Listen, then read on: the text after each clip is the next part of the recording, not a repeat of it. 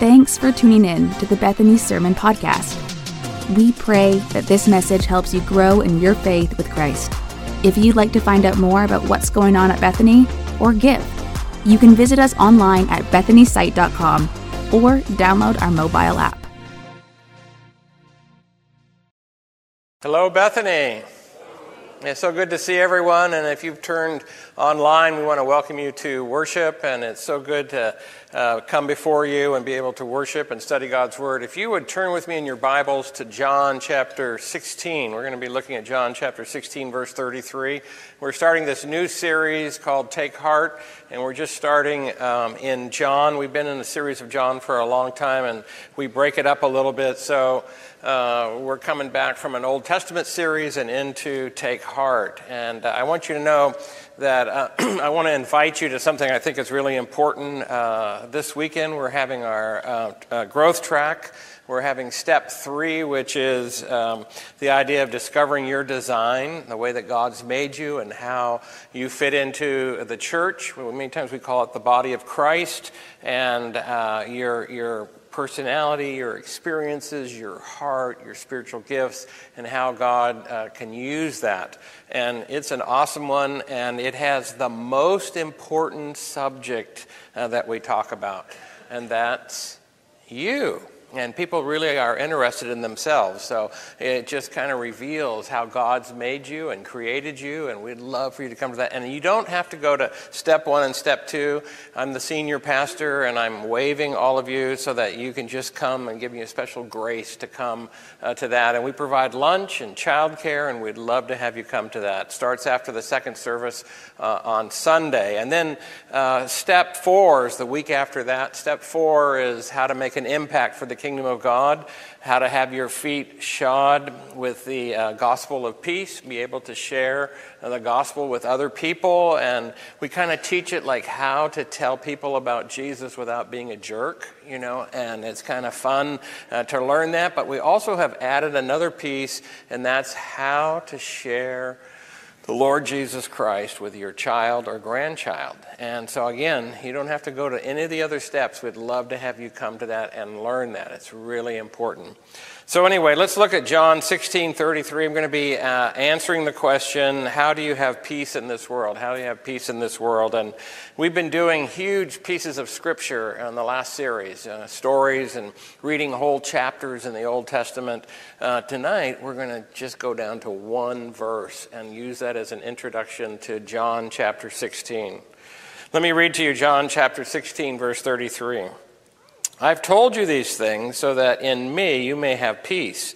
In this world you'll have trouble, but take heart, I have overcome the world. And we have this app that you can jump onto, and it gives you the sermon notes.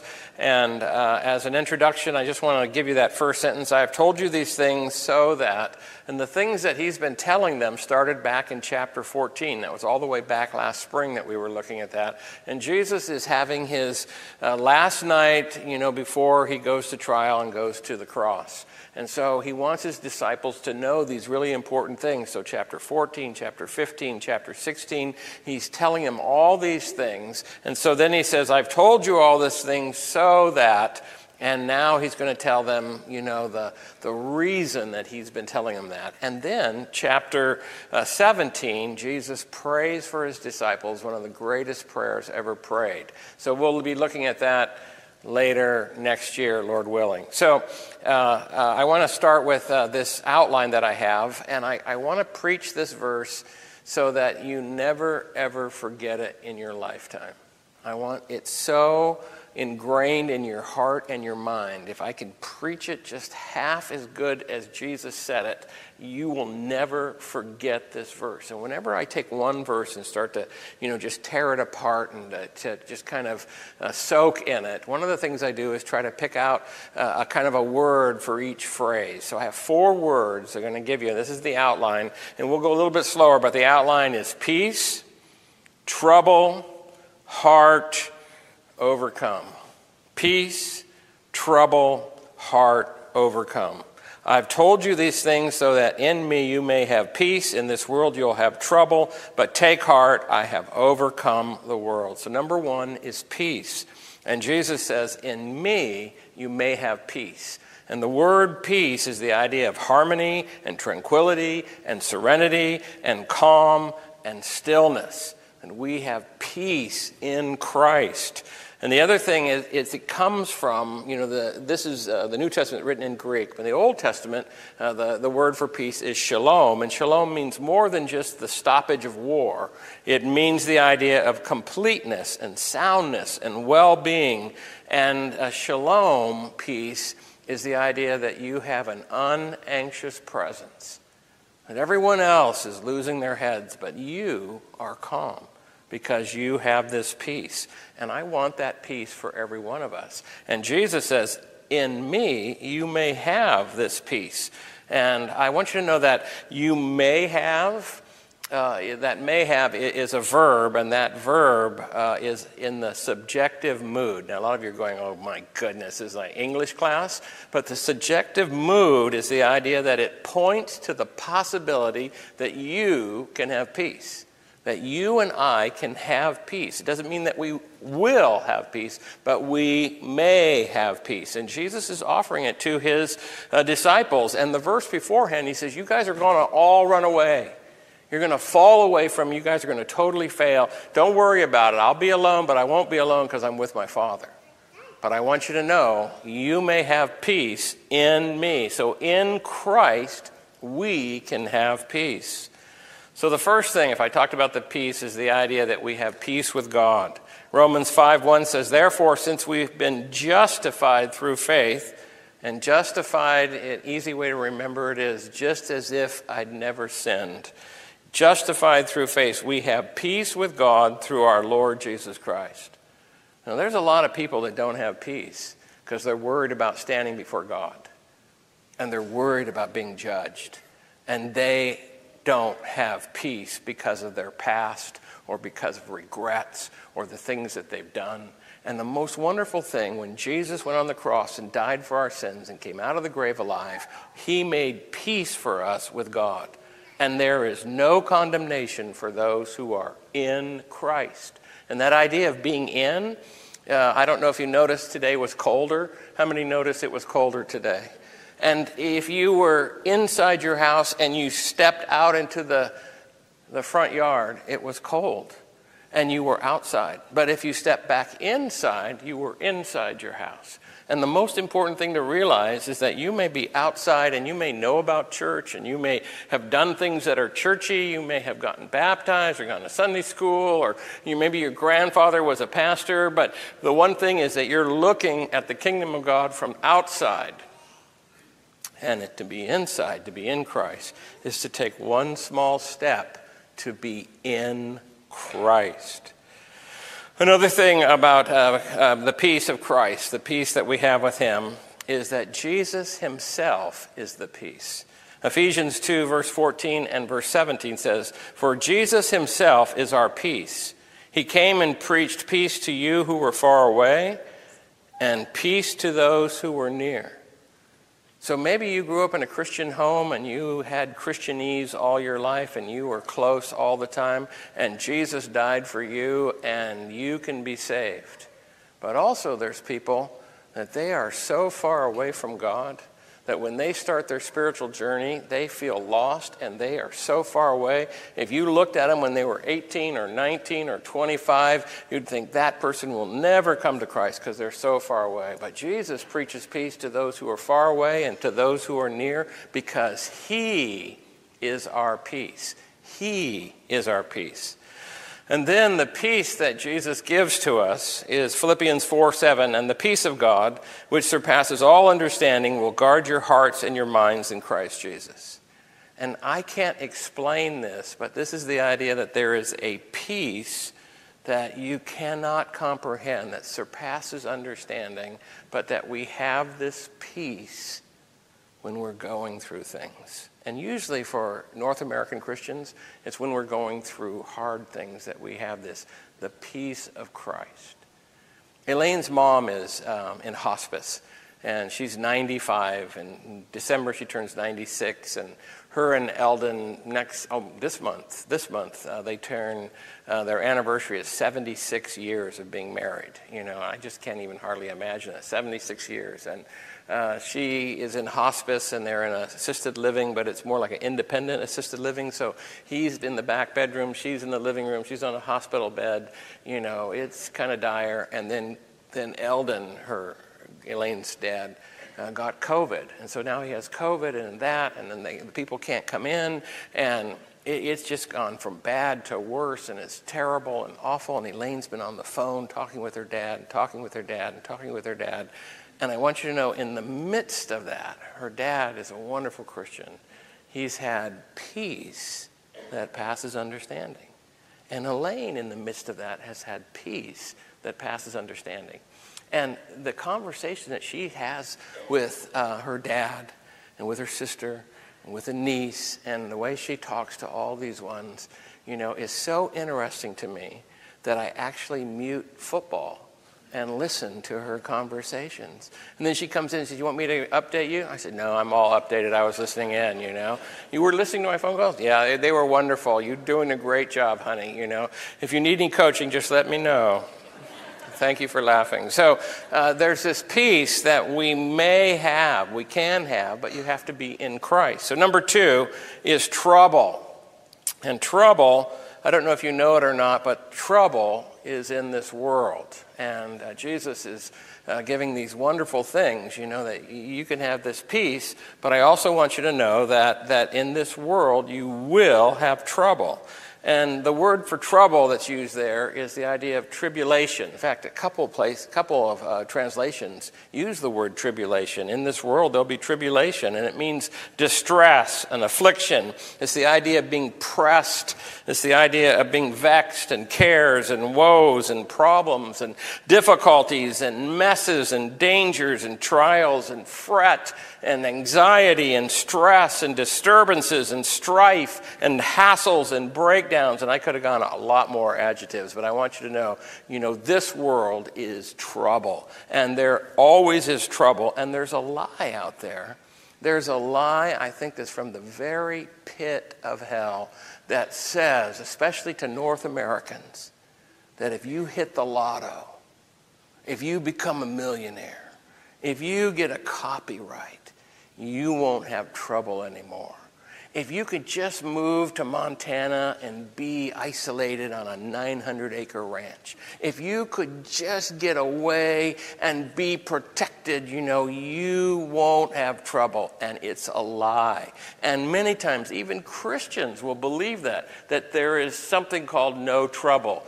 And there isn't. Jesus said, you will have trouble. You will have trouble. And now, let me give you another English lesson. The word that's used there, will have, is not the mood of the one that we talked about, the subjective mood. This is the indicative mood, which means it is describing something that is real and actual.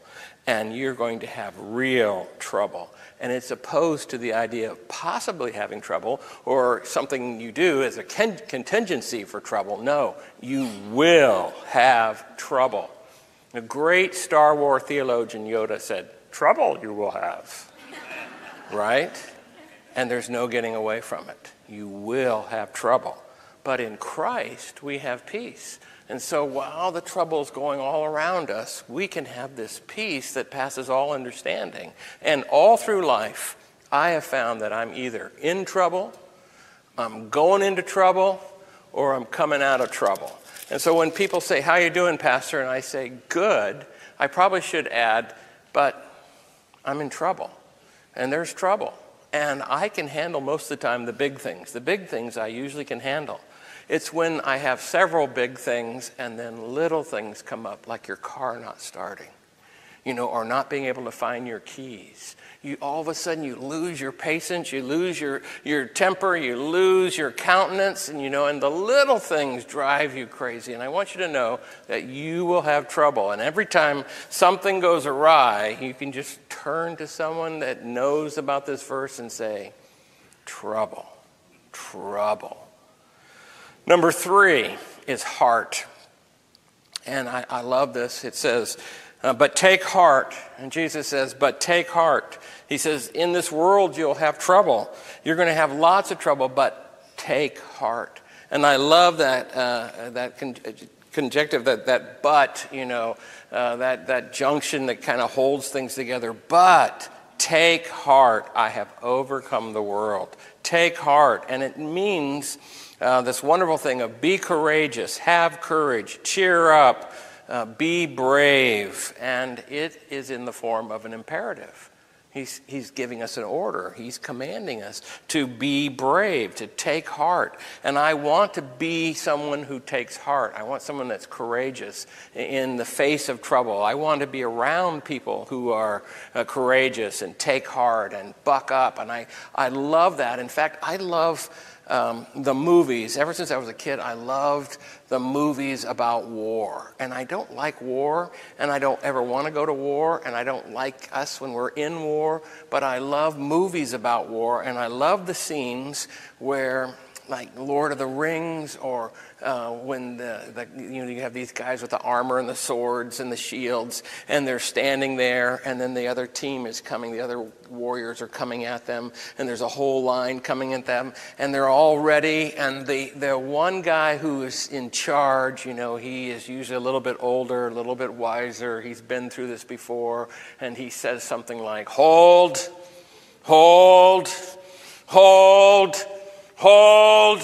now! Okay, and so whenever you have something terrible happening, trouble, just think about, Jesus saying to you, hold, be courageous, cheer up, take heart. In fact, there's, numerous places in the New Testament where he says that. And one in particular is he's walking on the water. Jesus is amazing. He's walking on the water in the middle of the storm. I don't know how you do that, but, he's probably going up over the waves, walking, and then coming down and walking, And the disciples are in this boat, and they're going to drown. It's such a terrible storm, and they see this guy walking on the water. They think they see it's a ghost, and they're very frightened. It's very fearful. They're already in heightened fear because of the storm. And Jesus says to them the same exact word. Courage. Be courageous. Have courage. Don't be afraid. Take heart. And I love that idea that we take heart. Even in the Old Testament, there's that idea. Psalms 27:12. Wait for the Lord Yahweh. Be strong and take heart, and wait for the Lord. Psalms 31:24. Be strong, take heart, all of you who hope in the Lord. And this is the idea that we wait on the Lord, we hope in the Lord, we trust in the Lord, and we let Him do it. And it's wonderful when God comes through. And we take heart. We buck up. And then number 4 is overcome. Remember, I'm giving you this outline that you never forget. You never forget this word. Peace, trouble, heart, and now this one, number 4, overcome. I've told you this thing so that in me you'll have peace. In this world you'll have trouble, but take heart. I have overcome the world. And the idea of overcome is this word that's been translated from Greek into the English, and we see it almost every day in our English language. And the word transliterated into English is Nike. I don't know if you've ever seen Nike tennis shoes and Nike commercials. And Nike is this word that means the idea of being a conqueror. It means to overcome, to prevail, to have victory. And Jesus says, I have had victory. I have overcome the world. I have prevailed against the world. And when he says the world, now that's kind of confusing because, it has in the New Testament several different meanings. But here, when it talks about the world, the Greek word is cosmos. How many have ever heard of the word cosmos before? Almost everyone has. And those of you who haven't, I feel sorry for. Just joking. So cosmos is this idea that doesn't mean the orb that is going around the sun. It doesn't mean the created earth and the beautiful fall that we're having with all the colors. What it means is the idea of the world order in our world, our violent world that we're in. It's the idea of the world order, the spirit of the age, the the zeitgeist that's going on. And there's other places in the Bible that says that our enemy is the world, the flesh, and the devil. And the world has a tendency to bring people down. And Jesus says, I have overcome the world. And that he has done by the cross. And when Jesus died on the cross, there's some amazing things that happened. And if you and I were to sit down for having coffee, and we were at a coffee shop, and you asked me, Pastor George, I've always wondered, what are the things that Jesus did when he was on the cross? So here's the things that he did to overcome the world. First of all, by being our substitute and dying on the cross for you and I, he took all of our sin, all of our darkness, all of our guilt, and it was laid on him so that we don't have to go under judgment. He took the judgment. At the same time, he overcomes death when he's resurrected. So the cross is this amazing thing that happens, and then the resurrection that overcomes death so we can have eternal life. The other thing that happens is that the evil one, the devil, Satan of old, is judged at the cross. Now, he isn't destroyed there, but he's judged, and he knows that his end is coming. And then the other thing that Jesus does when he dies on the cross is that his blood is shed for us so that, again, we have peace with God and we don't have to have any fear. Because in the world, fear is one of the main drivers. The main driver in our culture is fear. I don't know if you've been watching any of the political ads. I am so sick and tired of them. And I get them on my phone, they text me, and it just is such a bother. And I always text back, I already voted. And you are bothering me. Stop bothering me. And I actually use the word bother. You are a bother. I've already voted. And then if they text me again, I said, I voted for your opponent. So I just find it so irritating. And then people just say the meanest things, this person, and they're throwing mud at each other. And it just, if that person gets in, that our democracy will end. Our life as we know it will end. It's the most terrible thing. And, they'll get in and they'll raise your taxes. They will, kill your children. They will do terrible things, And each side is saying the most horrible things, and it's fear. And the news media has figured out the more they can be sensational about fear. And it's just so scary. And one of the things that can cause terrible fear is sharks. I don't know if sharks scare you, but if you see a shark movie, it's hard to go into the ocean. Because, the sharks. And you know how few shark attacks there are? I mean, there's so few shark attacks. And you know how many car accidents there are? And people get in their car, just get it and zoom out of the parking lot. And they have no fear whatsoever. And I want you to know that fear, and all that kind of stuff. And when Jesus died on the cross, he made it possible for us to have peace. And we don't have to have fear of death. We don't have to fear the grave. We don't have to fear judgment, that we are loved. And when Jesus died on the cross for us, the biggest thing that he demonstrates is that God so loved the world that he died for you and I. And he loves us. He loves you. He loves me. And whether you know it or not, he loves you more than you can ever imagine. The old-time preachers, I didn't come up with this, but they always talked about, one of the great symbols of Jesus' arms out on the cross is that he loves us this much.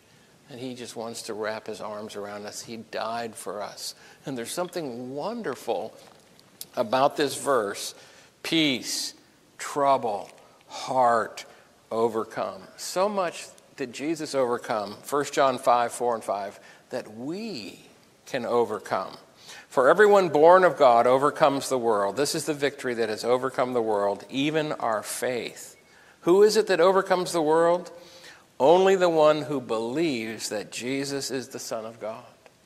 So if you believe that Jesus is the Son of God, and you confess that with your mouth, and ask him into your life and confess your sins, you will be saved, and you can have peace. Amen? So this is what I want for you. I want you to have peace. I want you to know that in this world you're going to have trouble. I want you to take heart and be courageous. And I want you to overcome, because Jesus has overcome the world. Amen? Okay, I very rarely give homework, but here's homework this week, okay? I want you to read John 16. And we'll start back in the first part of the chapter next week. But John 16 is a wonderful chapter. And there's some things that I want to bring out that are just so awesome in our daily walk. The other thing I wanted to do is invite you to join me in communion. Communion is where many times we call it the Lord's table, the Lord's Supper. And that's where we remember, usually once a month, we remember that Jesus died for us. And Jesus invites everyone to come to the Lord's table. And it is one of the most wonderful things about coming before and remembering that the bread represents his body and the cup represents his blood. And we're going to let you take it on your own when we sing this last song. You take it as you feel it, and we'll have a moment of silence. But let me just read about communion from 1 Corinthians.